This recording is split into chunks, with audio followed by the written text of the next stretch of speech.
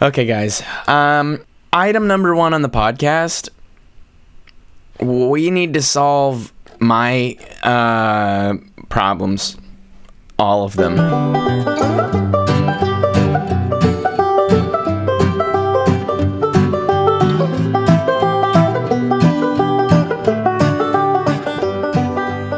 Do we have anything to sync this stuff together? Yeah. Yeah, we need a 1, 2, 3 snap.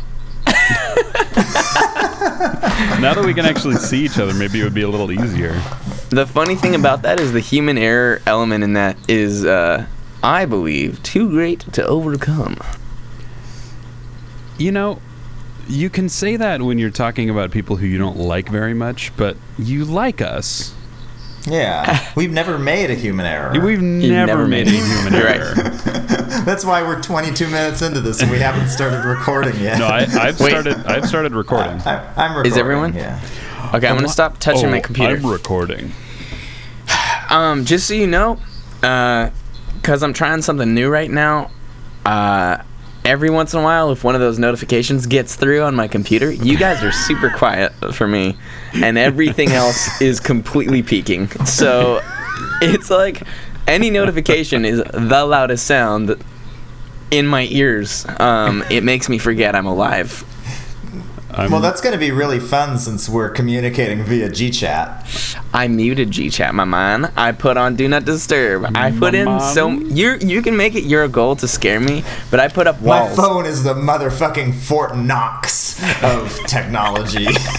Let's see. What this really is, it's a test of just how many notification type thing, because that's always the first thing I do is turn that shit off. Yeah. Like whenever I download an app or whenever I like it, you know, there was one time when Faceboobs started started making noises when I messaged them, or when people would message me, and I just immediately was like, it'd be really funny if Facebook was like, hey, you just sent a message. Bring.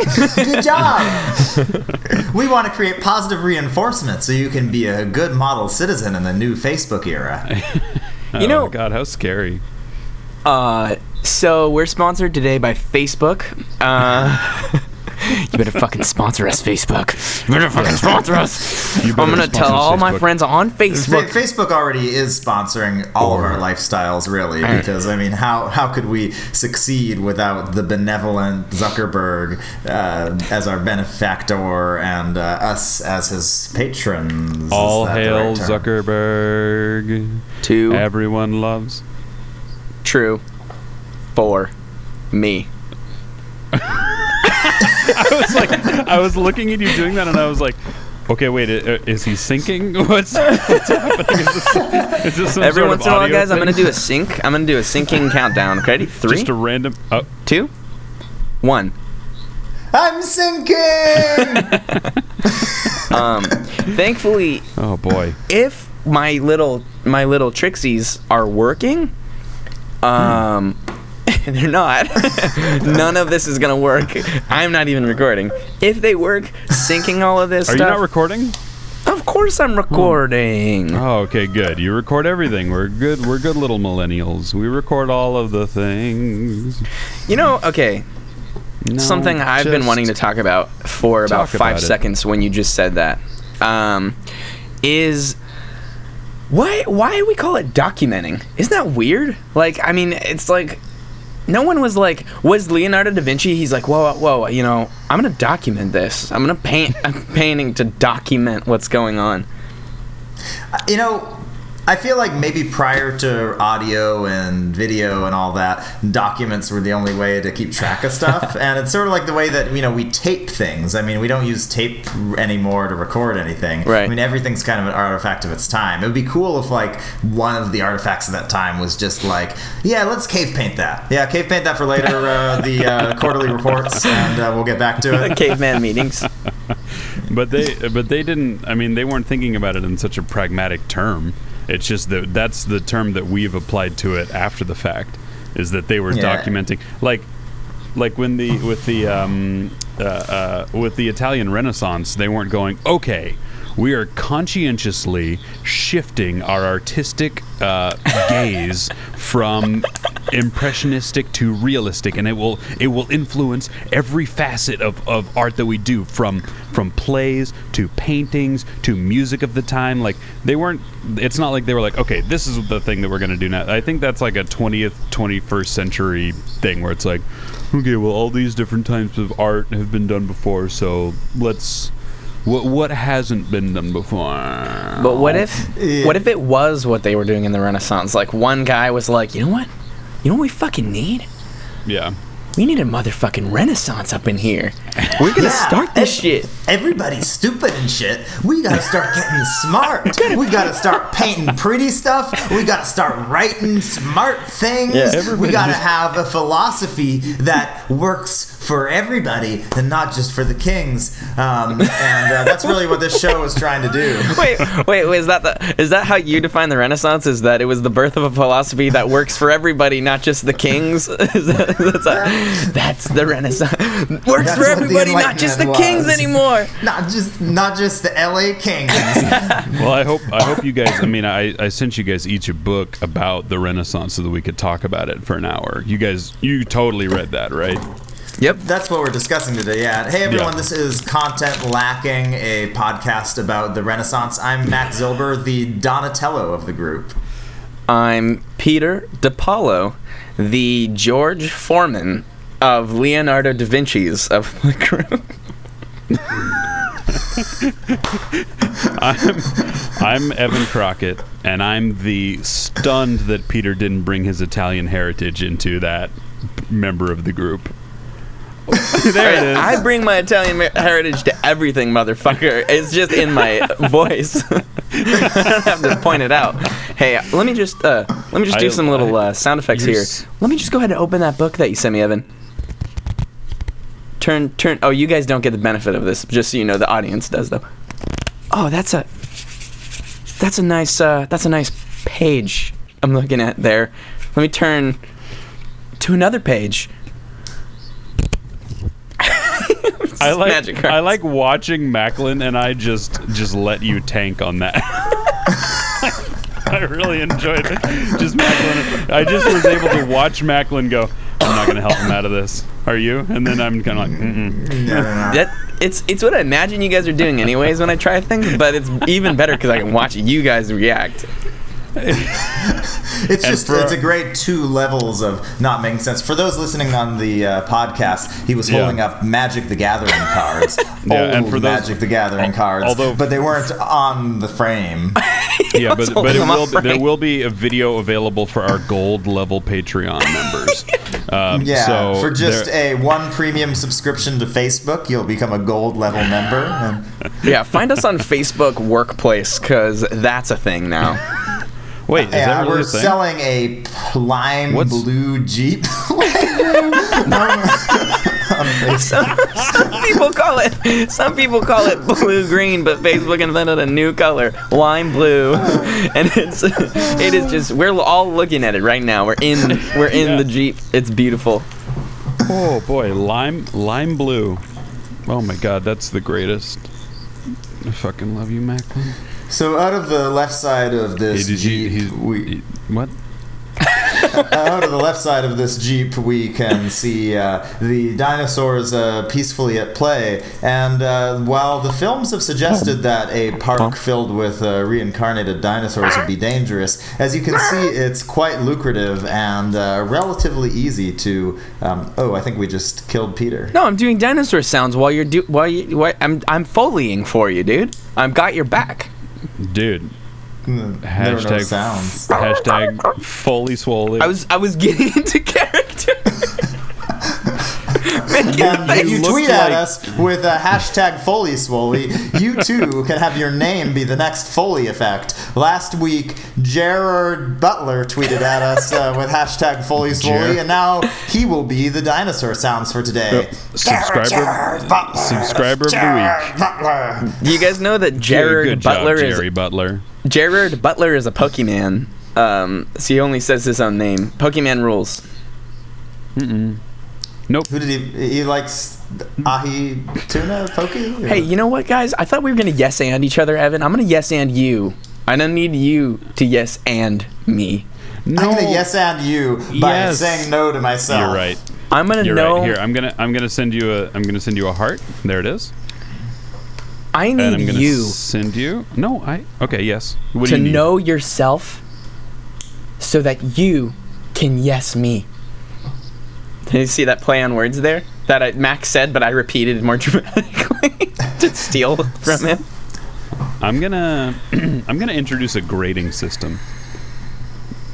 No, All right. Well, our first term paper for grading is a advice column from the New York Times that I saw on a Facebook ad the other day. Oh yeah, And I'm one of the seeing this.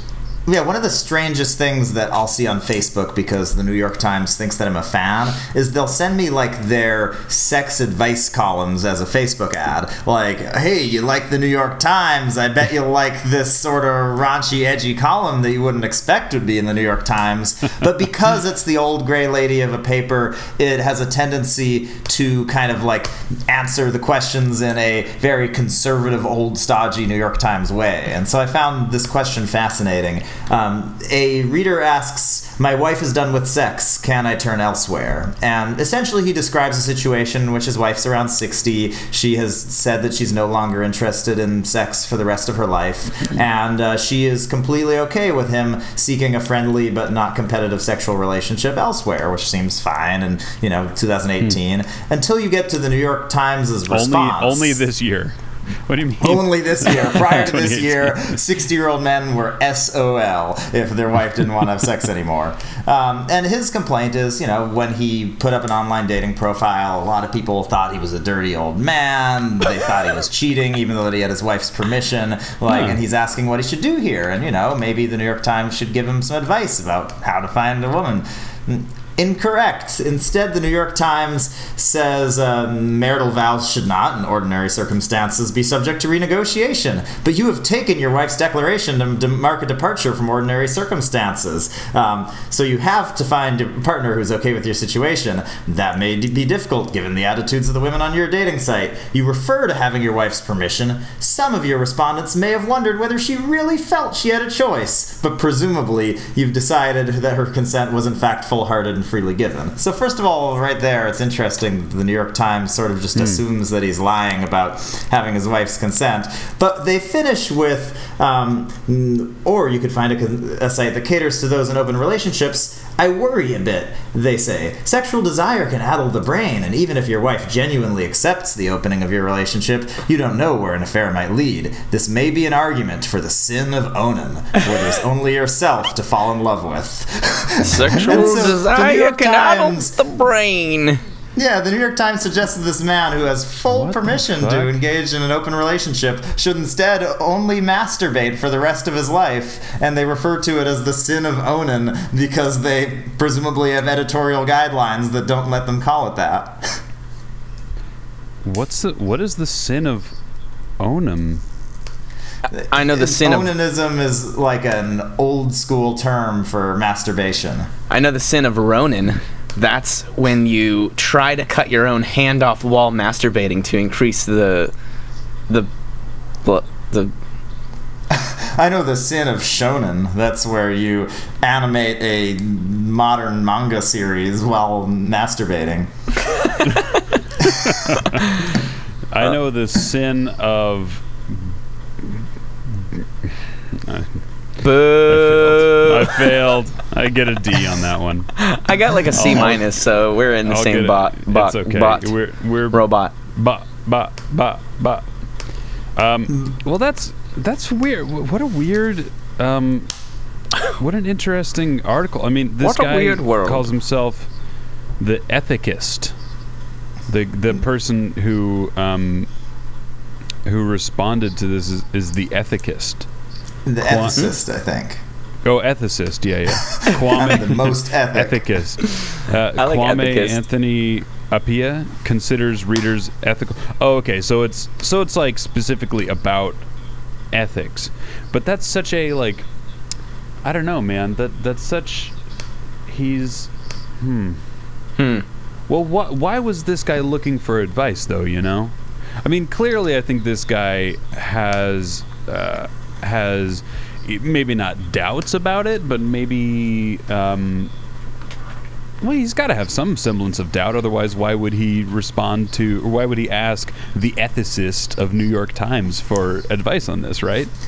Right, but what's interesting is it seems like what he's asking for advice on is more how he can find that relationship. I mean, he says at the end, my situation is not unique. However, there seems to be no pathway to address the ageism and biblical rigidity of a society that spends billions on youthfulness and neuroticism. But is that the duty of the ethicist? Like, that is true. If the dude wants to get laid. I mean, he wants to go to Pound Town. And he, he's in his 60s ostensibly, and his wife doesn't want to go to Pound Town anymore, and he's, I mean, why is he going to the ethicist for advice on that? What he really should be doing is going to like a sex column, or a sex colony. Yeah, or sex college, or like Dr. Drew. Mm-hmm. Or he could ask or us. Or Dr. Dre. I mean, that's pretty good for picking up ladies. That is true, yeah. I would assume. I don't really know. I don't know anything about Dr. Dre other than that's his name and that he is a rapper. No, producer, really son. Well, he was a rapper. Dr. Dre's bigger in the business rather than in the tracks. I was trying to think of something that rhymed with business and meant track, but I just thought of shizness, and I'm like, that's just stupid. We're just a bunch of dumb fucking idiots. No, you're beautiful. Well, okay. Anyway, no, but this guy, yeah, I mean, so that's why I think he must have some sort of moral quandary about it, because why is he asking for advice from the ethicist? He must have some feelings of either reservation, like he must have some reservation about it, or maybe he's just looking for somebody else to tell him, like, hey dude, your wife is cool with it, so you know what, I'll be that guy. Hey dude, because I'm the only married one of the three of us. Okay. Well, excuse me. That we know of. I got a lot of people, their citizenship, okay? Oh, God. For those who are listening on the podcast, Peter is currently kind of throwing some ill hand gestures to do a little victory lap around that joke. Yeah. Yo, I gotten so many people their visas. I'm talking green card marriage. I'm talking blue card marriage. Blue. I'm talking. Red. I run on the pitch of the soccer game. I get yellow cards. I get red cards. I'm talking. I get those lime blue cards every day. Dude, lime blue cards. Hey, the lime blue card says, "I guess you can stay for now." Isn't that like what all? I mean, that's what these. Let's talk about something really political right now. No. Where's the symbol? Where's the goose? So I googled onanism after we brought it up. Wait, and we're not done talking about the thing. Ooh, I was just gonna say I googled onanism when we brought it up, by the way, and I had sent you guys over a picture that the first thing that came up on Google is a thing that says, "Is masturbation a sin?" And then in big red letters, yes. Yes. No doubt about it. So here's my 2 cents. Fun on the audio. Sorry, everybody. Here's my 2 cents on this guy. I've got a little bit of an old-fashioned view on relationships. I think that you go into them in order to learn suffering. And if you no, I'm just kidding. I'm half kidding. I have a crazy. I do have a crazy perspective. We've talked about this before. Check this out. Yeah. The currency of relationships is suffering. So, it sounds really, that's the really currency like of everything that I do. It sounds really intense when you put it that way, including and especially this podcast. Hey guys, this is a comedy podcast. I guess we're in a relationship, guys. Hey, this is a comedy podcast. The currency of relationships is suffering. All that you do is doomed to fail. This 60-year-old man is doomed to celibacy for a lifetime. And that's the cost. He paid the price when he got married. He knew. No, check that out. I do have an explanation. It's a Stoic philosophy, which is that in order to maintain a relationship that is going to last like through tough things, like hard things, you trade in suffering. Like even friendships. Like if you're a fair weather friend, somebody gets sick and you're piecing out because it's hard. You're not willing to suffer with them. You're not willing to empathize and experience what they're feeling. Or if someone goes through a bad time, you're not willing to take on, like help them financially or something. You're not willing to take on a part of their burden. So suffering maybe is a little bit of an exaggerated term, but it just sounds really cool to say the currency of relationships is suffering. Right, and there's a theory in international relations like that called costly signaling. It's basically, you know that a country is really legit about what they're saying they're going to do if they're willing to incur costs to themselves to prove that that's the case. And, there's nothing that's more costly signaling than, I'm going to pick you up from a roadside in San Bernardino at 3 a.m. I don't know you, sir, and I live in New York, but thank you. I love you now. Thank you for the thought. No, it's interesting. My wife and I were talking about like compromise earlier today, which I think is sort of related. I mean, it's like there's a certain level, because I think in all relationship there is compromise, and there is, I mean, in friendships too, but definitely in romantic relationships or when you get married, or even when you're dating. I mean, anyway, when you're in a relationship with somebody, there are compromises, and you kind of have to, it's up to the individual, it's up to the person to kind of decide, like, at what level are they compromising too much and then building resentment instead of just instead of balancing it out by compromising but also asserting your own needs. Does that kind of make sense? Yeah. I think it's like, it's not like you have to know the cost different for every person. Like every person, say there's a couple. I always think about things because I guess I'm like a little bit left brain, but I kind of think about things as like percentages. And so I think of my relationship as kind of being like 60-40. Like I think my wife puts in more work than I do. And some week, no, it's genuine. I really do. Like she's the one who's kind of like, all right, we've got to be cleaning this week. Like we cleaned today. And it's just like, okay, yeah. And I don't mind doing it, and I clean roughly half of the same stuff. But she's kind of she's always the one who's making things kind of nice around me, and I try to not take it for granted. But so I kind of think it's like, okay, 60-40, some bad weeks, and more like 70-30. But there's definitely other relationships that I've known where I've seen people, and it's like the emotional labor is like 90-10. Yeah. Like we all know people like that, where it's like their significant other is completely like in the driver's seat of that relationship. They almost act like the secretary of the relationship. Like, okay, yeah, we're gonna I'm gonna drive this relationship. Make me your secretary, girl. Anyway, Peter calls me at like 2 a.m. and says that to me. It's really like it's lovely. But especially because usually I'm at the roadside in San Bernardino at that moment. But how did I know? How do I know every time? How do I know every time? It's like magic. It's like Mac magic. Mac magic. But I wouldn't want to be in a relationship that was like that. For me, I wouldn't want to be in one that the emotional labor was either all on me, or I wasn't even allowed to take on some of that emotional labor. You know what I mean? So, like, for this guy, clearly him and his wife have their expectations have changed. Like she's like, I don't want to fuck anymore, and he's like, well, I want to continue to fuck. So it can be liquid, It has to be able to change over time. What's this guy's name in the article? Peter's given me a look, or he's given a look to the world. I'm giving a look to everybody. What's this guy's name? I got the solution. His name is Name Withheld. Okay. Name Withheld? You can't see this, but I'm looking right into the camera.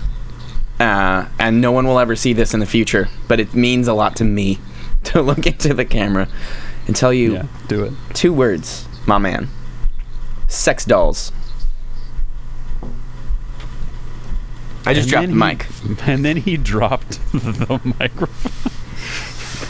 Is that the name we all settled on for our new band? Yeah. Sex dolls? Okay. Oh, so sex dolls. here's another relationship I wanted to introduce, okay? To make a very smooth transition. All right, there. There we go. Okay. I'm so happy that I found this. During a lot of that, I was looking around, frantically looking for this lost file. This is it. There's a lost episode, by the way, that we may never air, where I actually introduced this concept, but I found the quote now. Okay. Oh, so the okay, relationship is between a boxer and a trainer. Because CNN put out this really warm-hearted fluff piece about a 9-year-old girl who is like the best 9-year-old girl boxer in the world. You know, she's training, and there's like this video of her, and she's all like ducking and waving and punching, and like everyone's like, yeah, go. Number 1 comment on the article, this guy named Lucas. It was upvoted, so I guess people agreed. But Lucas said, she's not a professional boxer. She's underage and wears headgear. She's an amateur. She's a solid amateur, but an amateur nonetheless.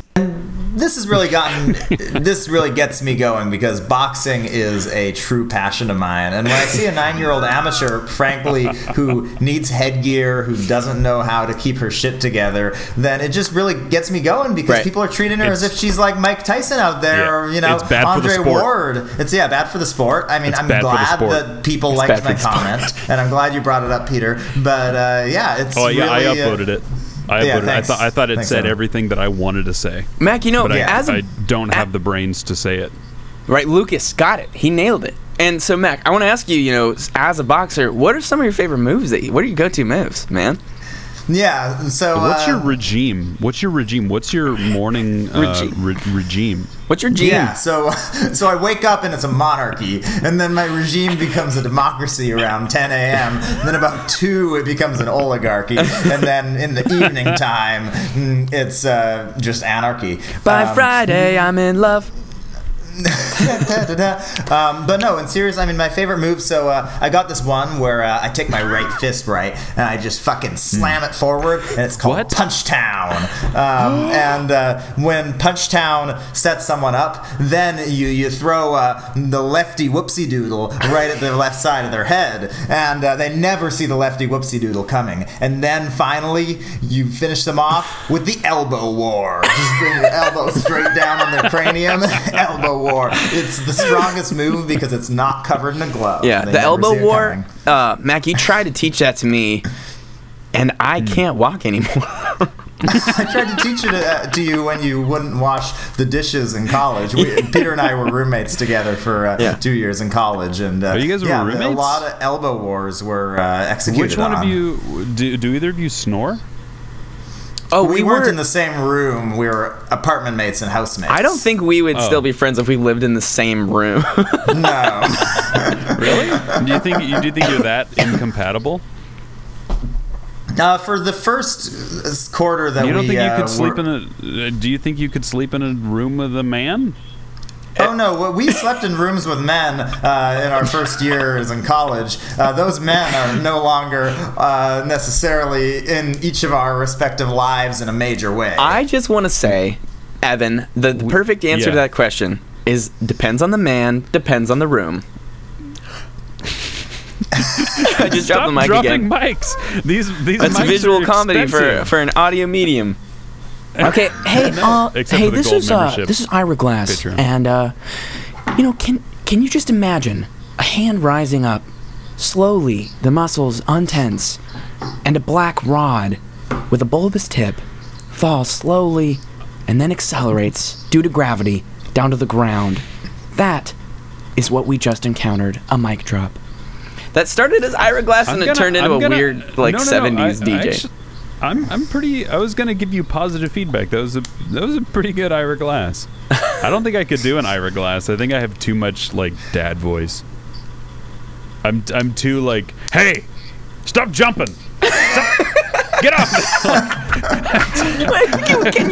Can you do Ira Glass as a dad guy? Like, say this is American Life. Welcome to This American Life as a dad. Hey, welcome to This American Life. Oh God, oh, sorry, something wrong with my back. Oh, I was working on the Chevy. Okay, I honestly wasn't sure if this was part of the bit or if during your bit your back started hurting. Well, I did pop it a couple of. It felt kind of good. Dad, the toaster's broken. Hey, this is American Life. This is American Life. Hey. Okay, wait a minute. We've gotten. Wait. Dad is coming to town. We got way off track of the boxer story. Now, today on Radiolab, we're exploring what happened to This American Life after Ira Glass was replaced with the Dad Man, and why. I'm Jad Abumrad. That was so good. But also, that was good NPR voice too. You guys are both good at the. You guys must listen to a lot more NPR than I do. Also, you guys have that down. I like the Dad Man. I don't know if you guys read a lot of Neil Gaiman, but that sounds like a character in one of his books. Is like the Dad Man. The Dad Man came to town. Absolutely. The Dad Man, and he just embodies anything and everything that's dad. So he wears baggy jeans. He has one of those like fabric belts.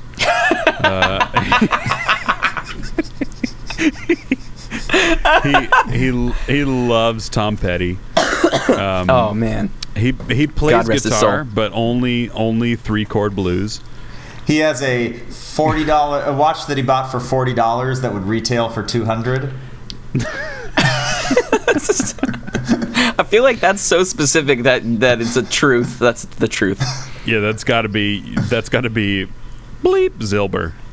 My dad doesn't wear watches. On principle, or just it hasn't happened yet? Hasn't found the right one. Will not wear watches. I refuse to wear watches. It gets in the way of my amazing saxophone playing. He does have a great sense of time. Dude, I would love to meet somebody who was Time Man, who could at any time know exactly what time in every time zone without looking at a phone.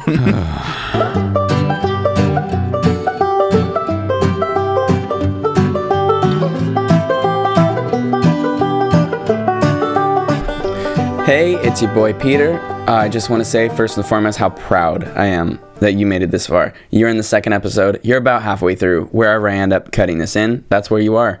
And you know what? That's an accomplishment right there. That's something you will be receiving a certificate for. I got through halfway through the second episode. Put it on your resume right now, because people will hire you just for having listened to this podcast. Okay, so we don't actually have sponsors. I know when we talk about it, it sounds like we really do, because like NatureBox, I think Nike, I think Trojan, I forget who we talked about this episode, but I'm pretty sure like if they aren't sponsoring us by now, I mean, boy, we must be really hitting their markets good. So, but the reason I say that is because the way that you can sponsor us is by simply sharing this with a friend who would even remotely think it's mildly fascinating. Someone who, you think, I laughed, I got a little chuckle out of this, got a little chucks, and I want to share those chucks with someone else, maybe someone named Chuck. I think that's a nickname for Charles. Chuck or Charles, whoever your friend is, Chuck, Charles, Teresa, or want to, share them with the ch sound people, share them with the p sound people. Maybe you know some Pete's, maybe you know some Patrick's, Patricia's, maybe you know some Martinez, maybe you know some Margaritas, maybe you know some Marys. I'm not good at names. I'm not good at coming up with names, but those names that you have in your life, you share them with those names, because my names are kind of BS. I'm not gonna lie, pretty bad at it. All right, that's all I wanted to say. Keeping it short. I hope you're enjoying though, really, and thank you for listening. I sincerely mean that. Back to the cast. Okay, no one calls it that. They hate it when I say that. And I mean Evan and Mac. But hey, guess what? They don't know I'm recording this by myself. What's up? Producer power once again. Eat it, Evan and Mac. Eat it. All right, you guys enjoy.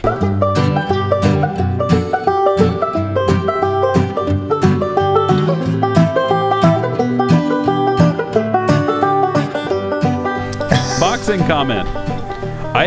Here's. I want to go back to the boxing comment because it's like a thing that you've talked about. Can I respond? Can I Yeah, hey. Okay. Well, you have the floor, sir. You have the floor, sir. Please just don't. Both. Please stop hitting us, sir. Dad, man. Okay. Dad. That's terrible. Dad, I wanted to talk to you about your hitting. You did a hit. You did a hit. Okay, so when internet commenters, I mean, I never look at the comment section, and I feel like even me saying that makes me sound so freaking pretentious, but I just never really do it. Here's what I do it. I do it when I'm looking for something to like make fun of or laugh at, because it's always just ludicrous and ridiculous. Like recently, I've been watching a lot more. Well, I always watch YouTube videos, but I've been watching a lot of YouTube videos of like musicians, so people who are just really talented. And like, there was one that I saw recently, and it was this woman who was doing a live loop. Do you guys know what that is? Yeah. Yeah. Yeah, it's she starts playing the drums, and then she was like playing like the riff from Everlong by Foo Fighters, and then she mixed it in with this other 70s song that I've never, and I was like, oh, this is really cool. And the woman happened to be conventionally attractive, so and also at the same time, well, but the sound was really good, and like she was really talented, so I was really impressed. But I just knew that there was going to be some fucking garbage shit posts in the comments, just because like this person is conventionally attractive, they're also really talented, so there's going to be, and sure enough, I like scroll down to the comments, and it's like, oh, well, you guys just, I mean, yeah, the song's okay, but the only reason this has any likes is because of her boobs and whatnot. And I'm like, I don't know, can't you have both? And like, can't you let another person express themselves artistically? And I feel really put on blast for how all my top comments are just our topics of conversation today. I just want to also say, Evan, you wrote her name down, right? I mean, did you get those digits? Yeah, you got those digits. The YouTube URL /415. What is her name? So when you I liked one of her things. When you turn 60, I recommend you go to the YouTube comment section of that video, and in all caps you write, "Where are you in the world? Where are you?" I think her name's Emily something. I don't know. Do you actually want the name? I can try to find it. I was just setting myself up for a very stupid callback joke. No, that was good. Oh, thank you. Because that absolutely is what. I mean, I had my own 60-year-old moment yesterday where I inadvertently texted. I was trying to text my wife, and I ended up texting my whole family. So, in the context of what a 60-year-old moment was of what we were talking about, I was really nervous when you had a 60-year-old moment when a young lady walked by me, and the New York Times said, "Keep it in your bedroom." Keep it in your bedroom, the New York Times. So says the New York Times. You know what? The other thing that your story about the comment on the boxer tells me. Have you guys been watching the Olympics? No. I don't. Yeah, none of us What's have. that? I watched a Vox video about the triple axel. That's what I did. That's where my life is. Didn't that just get released? That just got did. No, yeah, but it got done for like the first time in competition, right? That nice American girl popped off one of them triples. That's awesome. Just like that Tonya Harding, but she didn't have to break anyone's knees to do it. Hey, Tonya Harding reference. Hey, topical. For those who are listening on the podcast, God, Peter is dabbing now. He's dabbing right now. This podcast has become. That's it. I'm done. No. And Evan has left. Also, I like how offended Evan was at a reference to. Oh, Evan just zinged us with a dab. Evan did a unlistenable full body dab. Full body dab. Holy shit! That was a Now Evan stood up and he's going for the full body dab. This hasn't been seen in the Olympics before. He's got the wide stance, the neck breaker cacophony, and he's coming into it. Started with the shoulder shuffle. Yep. We're gonna see. Warming up, coming around the corner, turning on his edge.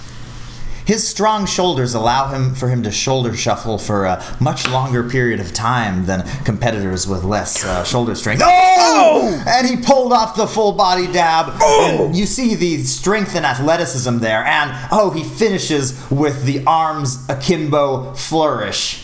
Oh, and he's not done yet. He just did the double dab. Now, he still has 10 seconds left. Can he pull off the first triple dab since Tanya Harding? Whoa! My lord. He's down. He's down.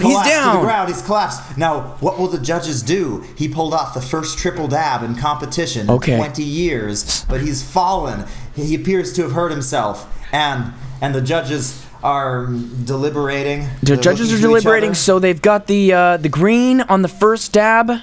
It's yellow on the second dab. They're still deliberating. The third dab is coming through, and they've done it. He's done it. He's pulled an 86.4, a great score for this event. This is really the finish of a long comeback for Evan Crockett, who memorably finished with the bronze in last year's games when he was expected to win. And we have him on the interview podium stand now. Emotional time for you, Evan. Hey. Yes. What does it mean to you to finish with the gold medal for the first time since that memorable injury? I knew I could dab. I always knew that I could dab. And I knew that my dad was looking down on me. Yep. Hashtag dad dab. And there is not a dry eye in the crowd, as we all remember, of course, Evan's father, who before dabbing was a thing, was the greatest Macarena man in the Winter Olympics of '74. And we're not going to forget Gregorio Crockett's contribution to pushing the sport to the next level. He was a great man, Evan, and he's raised a great son. And scene. Well, guys, I thought that was a great scene, and now we're going to wait for what the judges come back with. Oh shit! It's green on the. Yeah, so that was a great scene. Do you think that it's a really good idea to do a almost purely visual gag on our second episode? Yes. Yes. Yeah. 100%. Our descriptions were so vivid that if you weren't seeing it, you're painted the picture in the back of your eyelids. If you close your eyes and you just play that back, go ahead. You know what, listeners, all 4.5 of you, close your eye. 3, including us 3, who are gonna go listen to it later. Close your eyes. Well, first rewind 30 seconds back, then close your eyes, because rewinding while your eyes are closed might be hard. And just listen to that. Visualize that based on our perfect description. You rewind 30 seconds back to right after we finished the gag and started talking about it. Visualize how that gag must have been and how we must have been feeling after pulling off something so brilliant, so hilarious, so dab. Yep, so dab. Hashtag so dad dab. Hashtag dad dab. All I wanted to say was that, because I'm not watching the Olympics either, but those internet commenters who comment on like boxing videos like that or just totally like shitting all over people and their dreams in these kinds of inspiring videos, I'm like, I wish that those individual people would be like participating in the Olympics along with these athletes. You know what I mean? Yeah, totally. Just to give everybody like a sense of like how difficult this shit is. Okay, so you know what I mean? Okay, so America's top figure skater just went and completed the first triple axel in history, and now we're gonna have Lucas, the guy who commented on the YouTube video, go ahead and give that a shot. Now, Lucas, he had about a week of training before coming here. He only attended 3 of those days because he spent about half of it smoking pot and just watching YouTube videos, commenting. So here he goes. Here he goes. All right, Lucas. Okay, he's down. Just immediately cannot balance and he's down.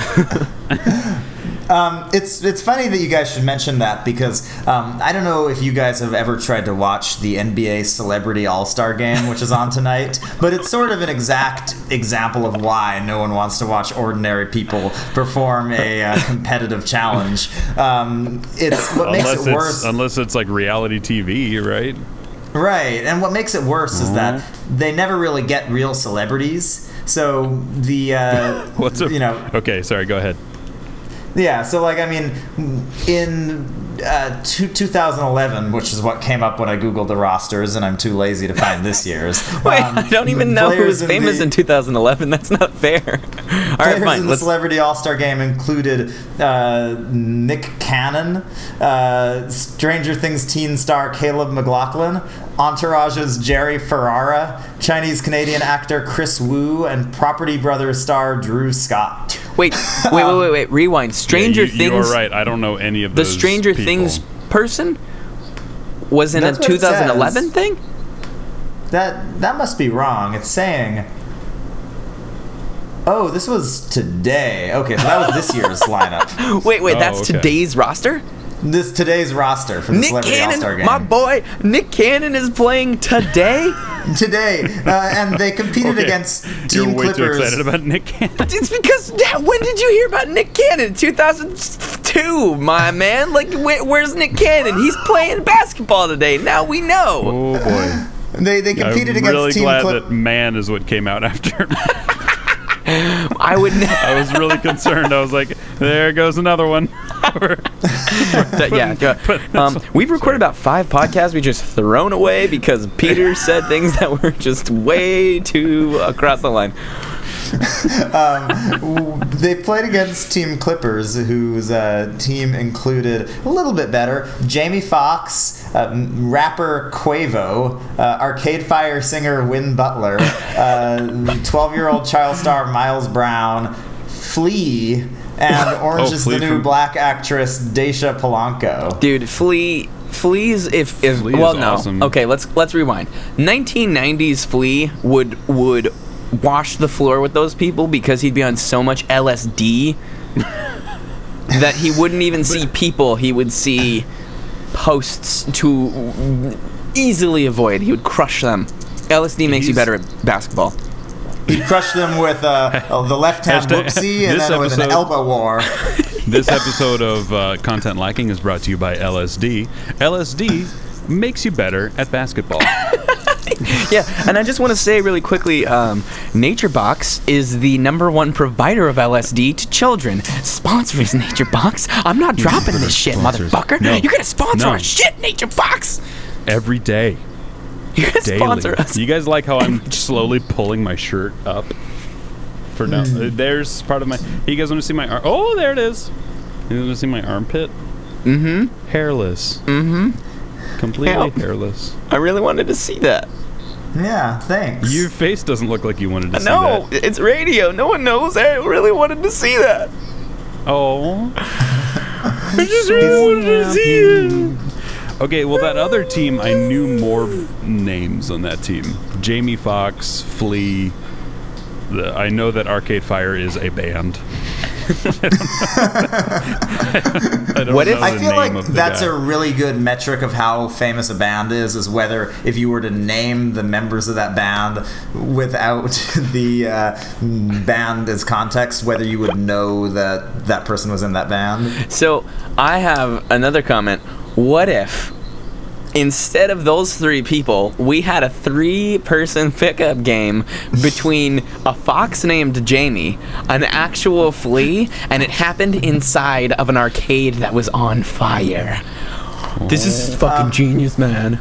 Yeah, so everybody knows that foxes are weak against. You just negged yourself. I did. You just improv broke the rule against yourself. So foxes are, everyone knows they're weak against flying and psychic type Pokemon. Fleas are weak against fire types, which is why I think that Flea would do pretty poorly in an arcade that was on fire. Yeah. However, fleas might be better at the actual arcade game because those old school arcades operate with tubes, so the flea can actually fly in between the tubes and stop the data from coming through and redirect it so that it can win the game. Dude, that flea went right in that tube and stopped the data. Also, inside the tube, it's a vacuum with no air, so the fire can't get in the tube. Yeah. So as long as the flea stays inside the arcade tubes, it might win out. It could wait out. Also, it's a flying type, which foxes are weak against. Yep. What type is fox? Are they normal? They're mammal type. Normal? Well, normal is actually weak against flying, so... Mammal. Foxes, Carnivores. according to Zootopia, which I watched last week, Animorphs, foxes have faced a lot of discrimination. Animorphs? Foxes. Oh. Wait, well, why foxes facing discrimination? According to Zootopia, which I watched last week, like a grown adult a year and a half after it came out. Yeah, let's talk about movies that came out. This is Content Lacking, a podcast about movies that have been out on DVD for at least 1.5 years. But All no right, more let's than see. 2.5 years. But no more than Biggest 2.5. DVD releases of 2015. This is happening. No, 2016.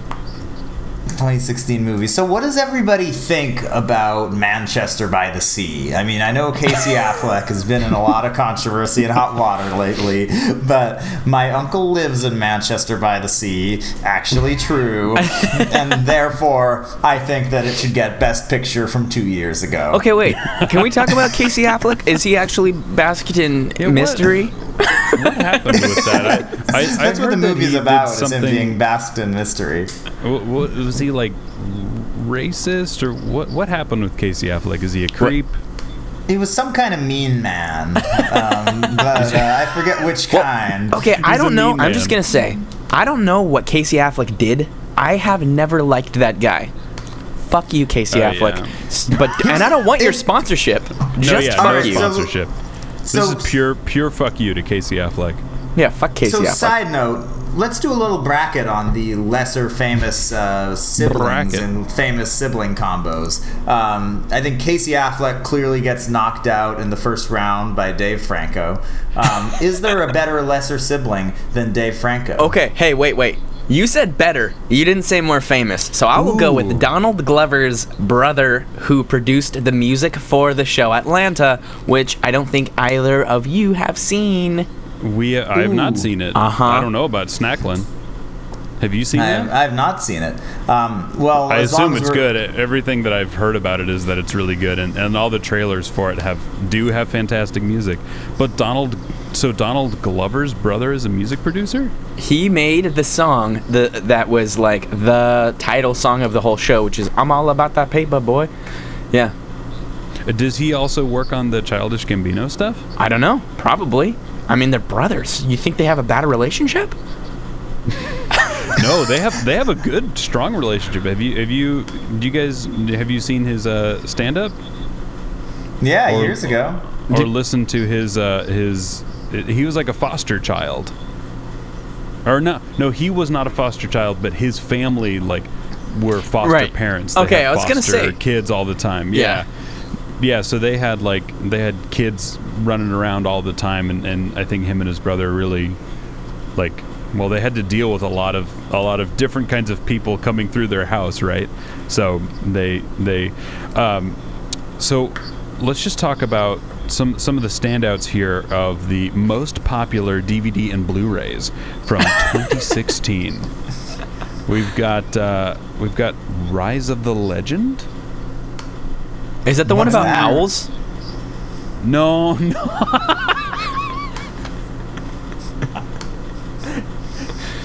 You know what I'm talking about? I do know what you're talking about. It's got legend in the name. There's a thing about owls called Legend of Owl, like the legendary owl people.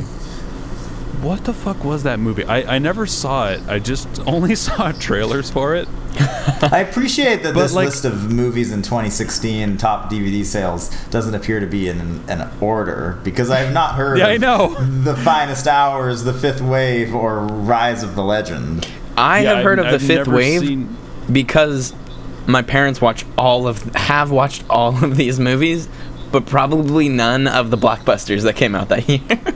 Wait, what? Why is that the case? Because they're like, we don't see popular movies, but we see everything. No, seriously, like Really? it's whoa. Oh, How old are your parents? Are you allowed to say? How old are them? No, the They Gestapo's don't allow 'em. preventing me from saying what the shit balls. Okay, there we go. Are you looking Sorry, I at had a little these technical movies difficulty. too? So, Oh, okay. my parents, it's not that they're anti anything. It's that they don't discriminate based on like who's in the movie or who made the movie. They judge it strictly by how interesting the description is. Which is like amazing, because they'll be like, I really? just watched this movie, have you seen it? I'm like, no. Yeah. She's like, yeah, it's called Chumpy Goes to the Prison. It's about a young man. I'm like, what? Where'd you find that? And they're like, well, it was like on the 80th page of Netflix in the action section. It was great. I'm like, what? No, seriously, no. I have mad That's- They props order because the Netflix magazine in the mail. It just has the list of all the movies. yeah, That's kind you of read impressive. Netflix magazine. I'm impressed by that in a weird way, and I don't really know why. Exactly. I guess it's just because that's so not jaded. Like, that's the ultimate hipster. I know. Yeah. Like, that's the ultimate in hipsterdom, where they're like, I don't even care I don't care about the Rotten Tomatoes score. I don't care about the IMDb score.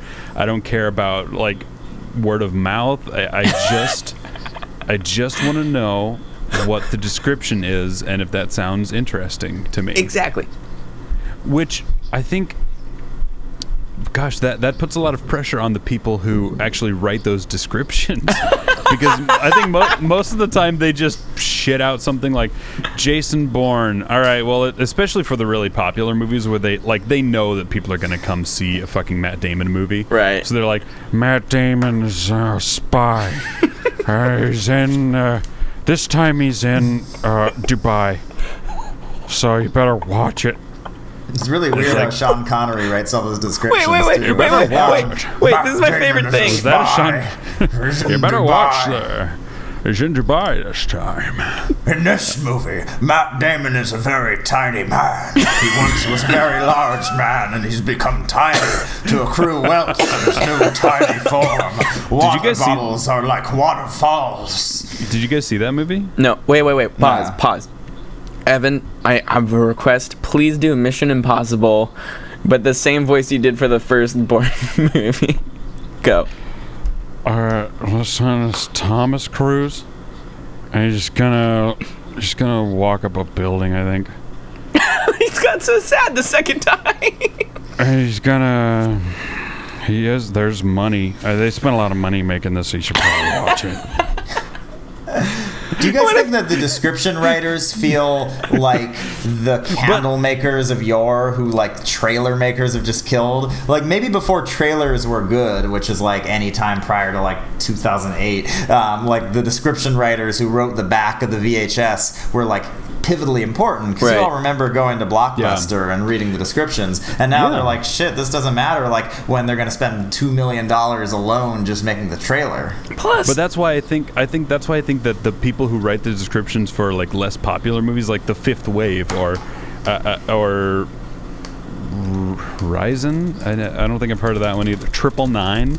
Like, I bet they really put an extra oomph in these lesser known movies, because they've got to get attention somehow. They can't afford the fucking Super Bowl ad space. They can't afford to put an ad on every millennial's fucking Instagram. Like, they can't do that, so they've got to have the description somewhere. And you know who their target fucking audience is? Their target audience is Madame and Monsieur Depardieu. before we start giving accolades to the guy who wrote, or gal who wrote the description of The Fifth Wave, let me read it to you, because this gives you some perspective of what we're talking about. 4 waves of increasingly deadly alien attacks have left most of the Earth decimated.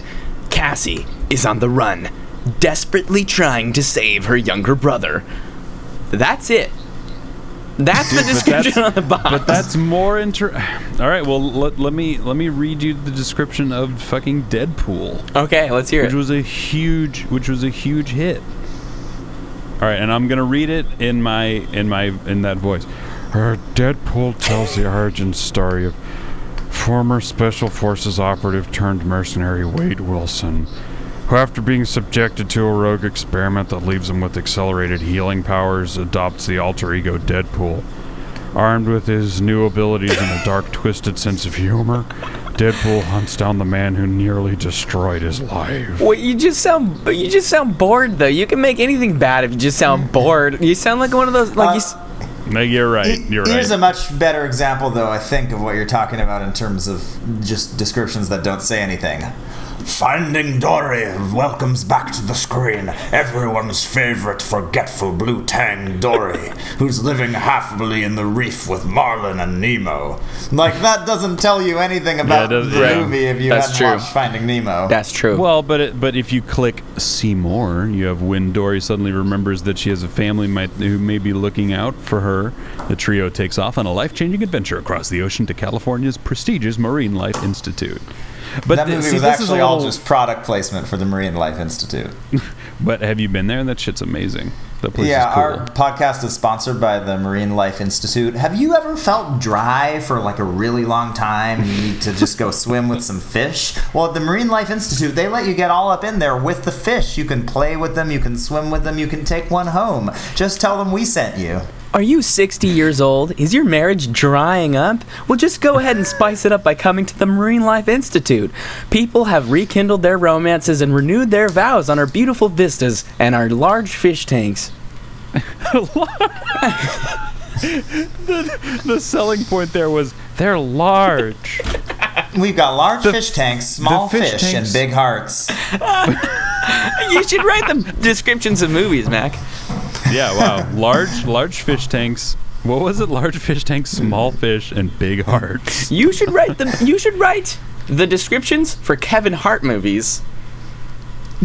Kevin Hart movies? Yeah. Why is Kevin Hart being put on blast? Because I'm gonna tell you, and just if I can just go ahead and just type some things in my computer, and then type them. because Central Intelligence. The tagline is... Oh, yeah, the Dwayne The Rock Johnson movie, right? A little heart and a big Johnson. That's some writing right there. Oh. That is a king of descriptions. Oh, wait, sorry guys. It had a bad design. There was white text on top of a yellow background that I missed. It's not just a little heart and a big Johnson. It's saving the world takes a little heart and a big Johnson. They didn't just say this is who's in the movie in a pun. Yeah. Speaking of movies starring Kevin Hart and Dwayne The Rock Johnson, I recently watched Jumanji the other day, which was perhaps most notable for the fact that it makes no attempt to explain why Jumanji.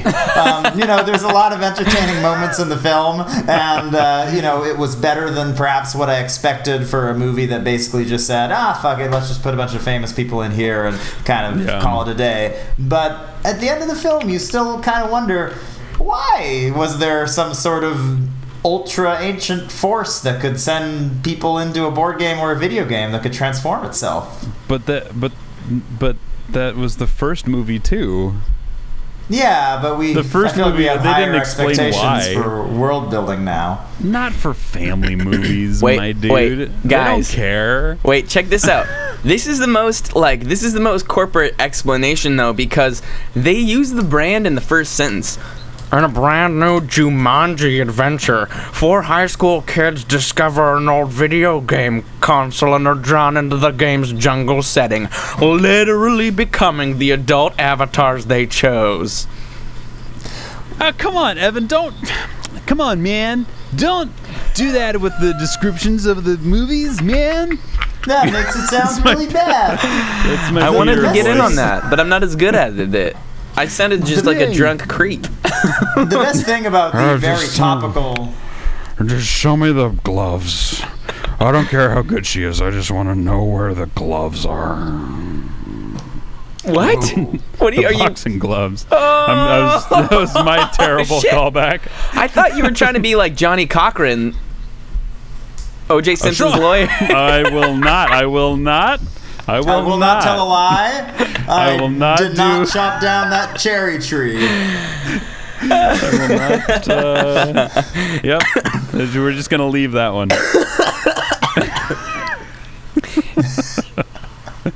We need a producer. We're lacking. This is called Chad lacking. We gotta Hello, say things. everyone. It's me, Jad Abumrad, the producer of Content Lacking. Now, today in Content Lacking, we're going to figure out, can the boys stay on topic? And if not, why? And how could it be fixed? And this is Jad Abumrad's clone. What the boys discover is that you don't just play Jumanji, you survive it. To beat the game and to return to the real world, these boys are going to have to go on the most dangerous adventure of their lives. And if they do, will they survive? And if they survive, will they enjoy themselves? I'm Jad Abumrad. I'm also Jad Appenwagon. And I'm such a clone. I'm a clone of the clone. I don't even know my own name about it. But also, we need to make sure that we're not alienating the people who really like Jumanji, Welcome to the Jungle.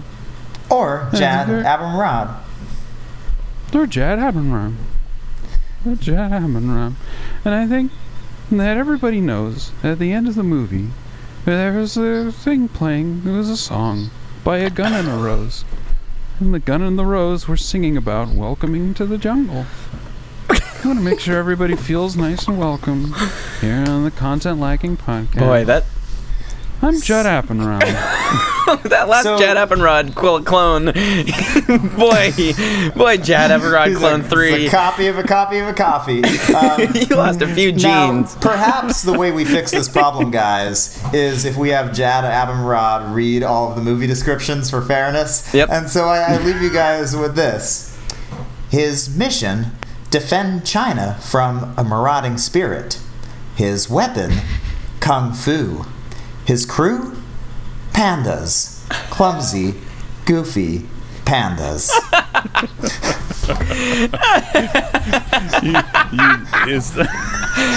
I want that so bad. I want Jad Abumrad to sell out by just like he's like, this NPR podcast is sponsored by Kung Fu Panda 3. Will he survive? I can't even do it. Will he survive with the help of his friends? We'll find out with these silly Kung Fu pandas. It's like, that'd be great. I watch the shit out of anything. And I sometimes, for breakfast, I go out to my backyard and I just go to a tree and I take the leaves off the tree. I put them in a bowl and I cover it with Ovaltine. I'm Janet. The evil is Jad Abumrad. He just doesn't. What are you doing, Jad Abumrad 3? Get those tree leaves out of that bowl. Why are you putting Ovaltine on the tree leaves, Jad Abumrad 3? No, Jad Abumrad, don't do it. The world's too valuable. There's too many damn conversations to watch. He's the Steve Carell from fucking Anchorman. He just there's no content. You could almost say there's content lacking. All right, that was good. That was a good closer. Are we? Do you think we're done? I mean, this is definitely going in it, but yeah, we're fucking done, son. Macklin said a few minutes ago, "Hey, I'm gonna have to leave you guys because my Postmates is here." Did you leave? Yeah, I left my clone in this place. Wait. My Postmate is facing Los Angeles traffic. Postmates is like a pen pal, right? Yeah, my pen pal just wrote to me, and I really feel bad if I don't mail out a response on Saturday evening while we're recording this before a postal holiday on Monday. One last thing. What if like someone, you were talking to them, and you know how people are like, it's kind of okay now. I don't like this, but it's kind of okay now. Just be like, oh, hold on one sec, I gotta finish this text. Blah, blah, blah, blah. Someone's like, oh, hold on one second, I just got my mail. Let me reply. Let me draft a letter right now. Can you just wait like 15 minutes? I'm gonna draft a letter. Hold on, this quill is still wet, so hold on, just 15 to 20 minutes. Hold on. Well, what would also be great would be if mail was delivered to you like a text notification, where you're just standing on the street and guys just keep running up to you with envelopes, and you're just like, oh shit, okay, like thanks. That's the next fucking startup is like, we are renovating the snail mail, one of the oldest ways of communicating. Getting snail mail is so slow. We've taken the services economy and applied it to the regular mail service. We'll track your GPS through your phone, find you wherever you are, and deliver within 24 hours. Guaranteed. You know, I have to admit that I came really close to, on Valentine's Day, or when my girlfriend and I were celebrating Valentine's Day, hiring like multiple task rabbits to like bring Valentine's cards to her. Valentine's cards? Valentine's cars like the cards. Lime blue Jeep that Like we got here in the studio? Bringing lime blue cards to her, and then I realized how creepy that would be to just have like 3 random people while I was with her just like show up in a public place with cards. Also, now we all have an idea of how well that firm is doing, Macklin. Good job. Then you can even entertain the idea of being like, I want to hire multiple task rabbits to pester me throughout the day. Yeah, you know, I had a similar situation. I was sitting at dinner and just a regular date night with my girlfriend, and I looked down at my phone and I was like, you know, I haven't hired a mariachi band to play live music to her in a few minutes. Weeks. I think I'm gonna hire a mariachi band right now through my phone. Hey, just looking for a nice mariachi band to join in on a date with me and my girlfriend. You know, we took Uber here because I thought, you know, we might have a couple of drinks, but you know, to get home, I mean, it's, you know, the weather is good and everything. I'm just gonna hire a hot air balloon real quick. Hold on, let me just let me just write a letter and order it. What's the name of what's the name of the hot air balloon startup, which is on-demand hot air balloons? Lunacy. Balloonacy. Okay, all right. Bye, guys. Bye. Wait, guys. Red Balloonacy. No? Oh, I thought we were... guys, 99% guaranteed red Balloonacy. Oh, boy. All right.